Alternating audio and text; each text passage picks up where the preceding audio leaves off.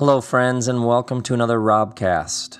This episode is called Orlando because I woke up this morning and saw on the news that early this morning there was an attack at a club in Orlando and over 50 people were killed and many more injured in what they're now calling the worst mass shooting in U.S. history. And I'm probably like you, and I've had Orlando on my mind, in my heart, in my bones all day. I felt like I about hourly was on the verge of tears whenever I would think about Orlando. Because I've been to Orlando. Perhaps you've been to Orlando. Orlando's like Heartland. Orlando's America. Orlando's like Disney World, right? And that's where the worst mass shooting in U.S. history occurred earlier today. So I had a different podcast planned. I had a different episode. I had notes. I had a sermon. I had a bunch of insights. I had pages and pages of structured ideas I wanted to lay out like I do each week, but none of that felt right because I couldn't stop thinking about Orlando. So in this episode, we're going to talk about Orlando because our hearts are with Orlando. And I kept thinking of all the people who got a call in the middle of the night or who woke up and their brother, sister, son, mom, dad, lover wasn't there. And then they turned on the news and started to realize what had happened. I thought about the people in the middle of the night who rushed to the hospital and held the hand of somebody laying in a hospital bed, going in for surgery, bleeding. What do you even say? So first, let's begin with silence. There is a suffering, an evil, an injustice, a tragedy, a trauma that is beyond words. And sometimes all you have is silence. And what I would call the solidarity of silence. I have no words, but I can stand with you in a place where there aren't words. I have nothing to say, but I can join you in that space where there's nothing to say. And sometimes the reason why we need silence is suffering exists in a different category than language and intellect. And you simply sit in the pain, but you sit there with others. And when you sit there with others, there is a bond you have, there is a connection you have. People all over the world today thinking about Orlando. We were not thinking about Orlando yesterday. We are thinking about Orlando today. You become aware of a human solidarity. You become aware of how what we all have in common transcends all of the labels and categories and divisions we've cooked up to feed our egos and remind us of how different we are. That ultimately we are human beings sharing the same planet. We are brothers and sisters. We all are all part of the same family. So there is a silence, a wordless void in the heart. And then for me, secondly, there's a weariness. Like this, as soon as I saw the news, I was like, are you seriously? Another shooting? Really? And I saw the pictures of President Obama going to a podium and giving remarks again, only this time it wasn't about a college campus, wasn't about San Bernardino, wasn't about Sandy Hook. It was a similar devastation, just a different location. And my heart went out to our president, who again publicly tries to find words for what we're all feeling, which is, this happened again? So if you're like me, there's a weariness that sets in. Life is difficult enough. The stresses and tension of life is that produces enough weariness, let alone mass shootings, which are a regular occurrence in this country, which are not a regular occurrence in other places in the world, which we'll get to in a minute. But there is this weariness, there is the silence. I don't know about you, but there's an anger that sort of rages, wells up inside of me. I just want to shake my fists at the heavens, like, not again. It's like you're sort of cycling through all of these responses and emotions. And here's the thing, if you've had a similar kind of day, when you find yourself on the verge of tears, when you find yourself angry, when you find yourself without words, when you find yourself weary, when you find yourself feeling this bottomless ocean of compassion for the victims and their families, here's the thing, it's totally normal. It means you're a human being, it means you're alive. You're a human being, you're alive, and you are responding exactly how healthy human beings who are alive respond to these kinds of things. You're all over the place. Our all over the place-ness of moments like this is not because we're losing it. It's because we're actually, something within us is grounding us, and we're actually feeling what we should feel when something like this happens. A friend of mine is gay, and he tells this story about growing up in the Deep South. And his family didn't understand him, and his religious community didn't understand him, and friends and bullies. He was not in a world that would have understood who he is. And he says there was a gay club in his city, one of the only ones for miles and miles and miles and miles around. And he says he used to go by that club and think, the people in there, they will understand me. They will understand who I am. I will be safe there. But that club was known to be raided by the police, who would then give the names of the people that they had arrested to the newspaper that would print those names in the newspaper the next morning. And he knew that if he went there and it got busted and he had his name in the paper, it would bring shame and humiliation to his family and to their businesses. It would have economic repercussions. And so he talks about this belief, this conviction, that when he did finally go there, proved to be true, that these people, that they will understand me. That is a place, that is the one place where I will be safe.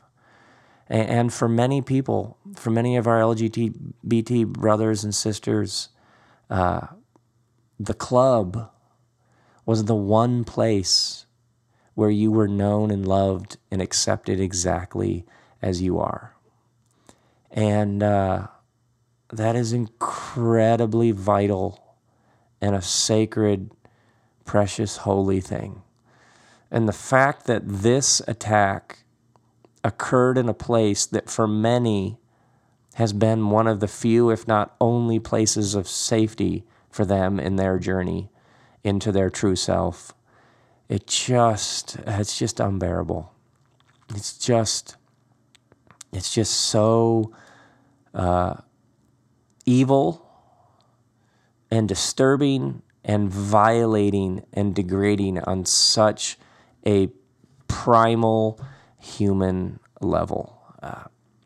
They're now, like I'm looking at LA Times right now, is saying that investigators are operating under the theory that the attack was inspired by ISIS. By the way, can we not say that something was inspired by ISIS? Could we use a different word? Can we not use inspired? Could we keep inspired positive? You know what I mean? Like inspired, I realize it can have a negative connotation. Let's not use that word here, shall we? But they're now connecting this worst mass shooting in U.S. history with ISIS. And so the word that I would use is evil, and here's why I would use that word. In the modern world, there are many things that we are leaving behind and we should leave behind, but one of the things that often gets left behind is language that people associate with more primitive states of consciousness. Words like evil and sin often are like, oh, we don't really use those words anymore. Obviously, words like hell don't have a feeling for many people like those are sort of from a previous era that we want to leave behind. But here's the thing about those words. Those words are strong for a reason. And sometimes you need strong, loaded, high voltage words to name the evil that has unfolded in your midst. A mass shooting in a club is a hell on earth. It is a deep sin against all of us. In ancient wisdom, to kill one person is to sin against all humans. So let's remember that some of these strong words, they're strong for a reason and they're needed. This is evil. This is pure, unadulterated evil unleashed in the world without regard for human dignity and decency. Now, something within you says this is not right. Something within you in these moments rises up and resists. Did you have that feeling today? Like, this is out of order. This is not right. This cannot continue to happen. See, for many people, God is an abstract idea that you can take or leave. God is a list of propositions. God is just an argument about, you have your God, and is that God the same God? Maybe those people have a different God. God for me is not an argument. God is not a proposition. God is not an abstract idea. I couldn't care less when people discuss how, are they worshiping the same God or not? A boring conversation to me, to say the least. God, the divine, is that feeling within you that this is not right, that things aren't supposed to be this way. That's one of the many ways I understand the divine. The divine is that presence within you that says, this is not how things are supposed to be. There's this great passage in Ecclesiastes, eternity has essentially been placed in your heart. There is something within you that is infinite and boundaryless. There is something within you that witnesses to how things should be. And there are these moments like this when everything within us says, this is not right. This is not how it should be. This is out of order. This cannot be. And I would simply say, when the writers of the book of Genesis talk about we're made in the divine image, when the mystics talk about how each of us carries the divine spark, when the New Testament writers talked about us being children of God, when Jesus talked about a kingdom of God within you, there is something within each of us that says no, a resistance, a rage, a naming of that which is wrong and out of order. And one of the ways you can understand the divine is that spark within you that says, no, no, no, no. Evil does not make sense because it is out of order. It is not what God intends for this world. It is not God's best for any of us. It will never make sense. Evil will never make sense.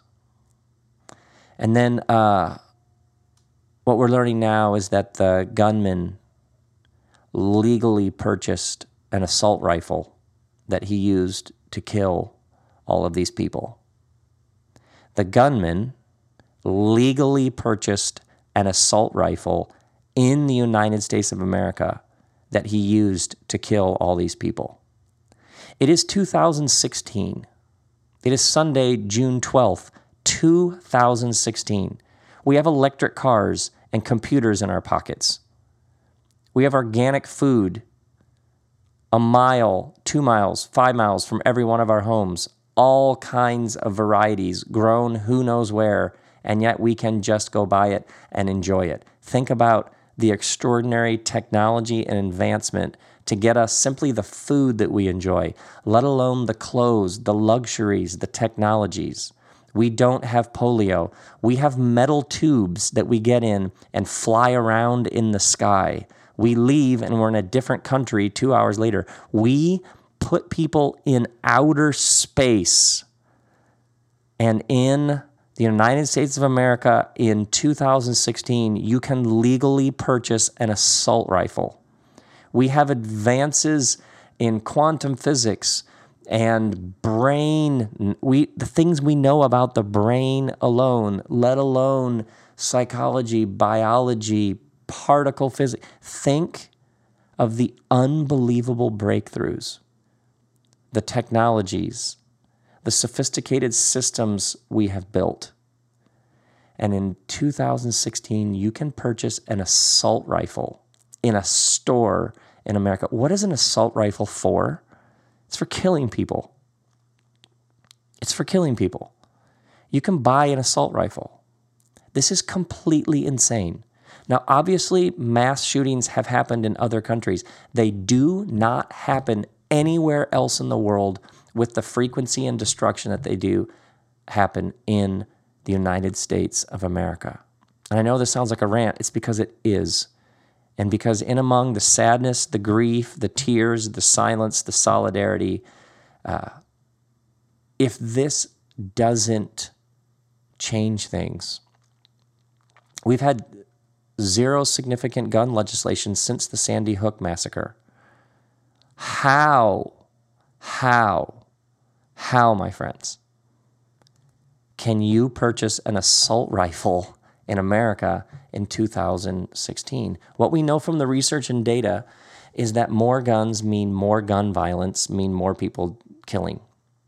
And what we also know from the research and data is that over 80% of Americans, including most gun owners, are in favor of greater legislation. A couple basic things like a ban on assault rifles, closing the gun show loophole, and some really basic expanded database background checks. Really, really, really basic things that we should have done a long time ago. We still haven't done because of a small, well-funded, well-organized group that opposes any new gun legislation. This is completely insane. It is immoral. It is unjust. There is an evil dimension to it. How many people would have to die before we would pass really basic new legislation that wouldn't prevent good people, law-abiding citizens who have a family tradition of guns, who hunters? It doesn't affect those good folks at all. But what we know is that more guns mean more violence, means more people dead. When, and I would argue the time is now, does this change? What would it take? The next worse mass shooting? We can do this. We can do this. We can do this, my friends. You've heard me talk about this before. You've talked about the other episodes I've done on politics and guns. Obviously, you've heard all this from me before. We can do this. We can change things. There are no guarantees in that. There's no guarantee that you can eliminate lone shooters killing people in a nightclub, but we can at least take the next right steps. There is this feeling sometimes I have, and maybe you have the same feeling. It's a feeling, but it's also a question. Like, are we losing? Is the world getting worse? Is hope an empty exercise? If you're like me, there are times when I think, how is this thing all not just going to slide off a cliff at some point? And then you hear about ISIS, and especially if you watch cable news, which I don't, but the few times I am getting my car repaired or I'm at the dentist office and it's on, I think if I saw this more than 3 minutes a day, I would be convinced that the whole thing is about to collapse. There is, in moments like this, in moments of great tragedy, this question that arises: are things getting worse? Are we really ultimately, cosmically in great jeopardy? Or are we going to be okay?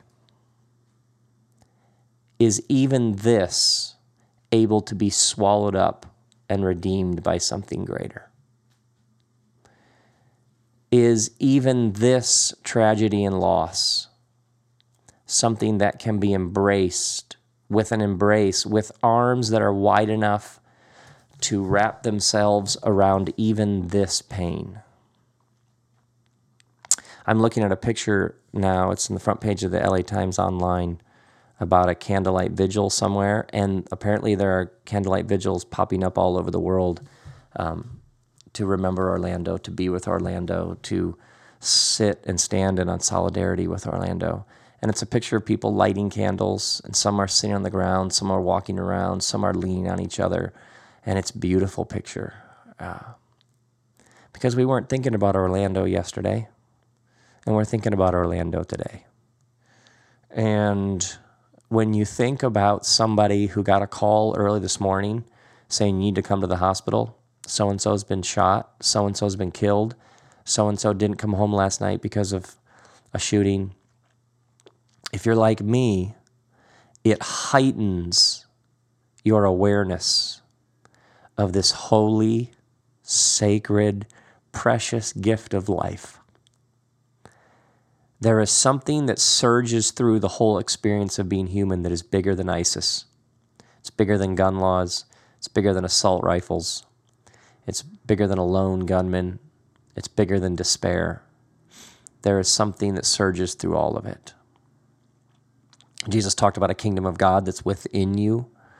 In the New Testament, they talk about a God who is through all and over all and in all. There is, in the tradition that I come from, a belief that there is a power, a force, a glue, an energy, a spirit, call it God, call it the Christ. It has lots of language that has been used to describe it. That which animates, sustains the world also can overcome the worst that you can throw at human beings. The worst that can come our way, even this can be overcome. There's one passage I love about how nothing can separate us from the love of Christ. Nothing, nothing, nothing. And that in these moments when it feels like we might be losing, like the whole thing is hanging on by a thread, it's important to remember that we come from a long tradition of human beings who have been here before and who trusted that even this we can get through. That there is something at work in the universe bigger than even this. And that when we stand together, why is it that on the heels of great injustice and suffering, there's always this tender, compassionate human spirit that wells up? You weren't thinking about Orlando yesterday, but you're thinking about Orlando today, and you'll probably think about Orlando tomorrow. What is it that the worst of traumas, losses, death, and pain bring out some sweet, gentle, tender, compassionate, fierce love and human solidarity?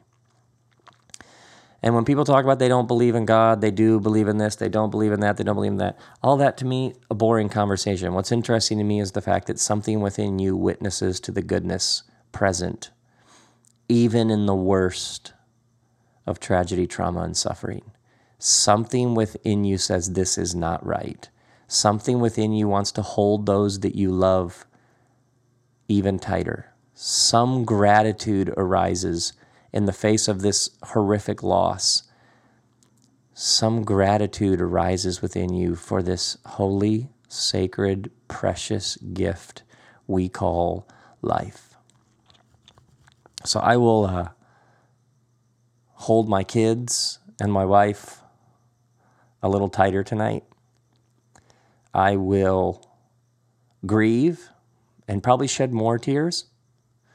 I will also resolve to be a safe person for those who need a safe person, and to do my best to create safe spaces for those who need a safe space.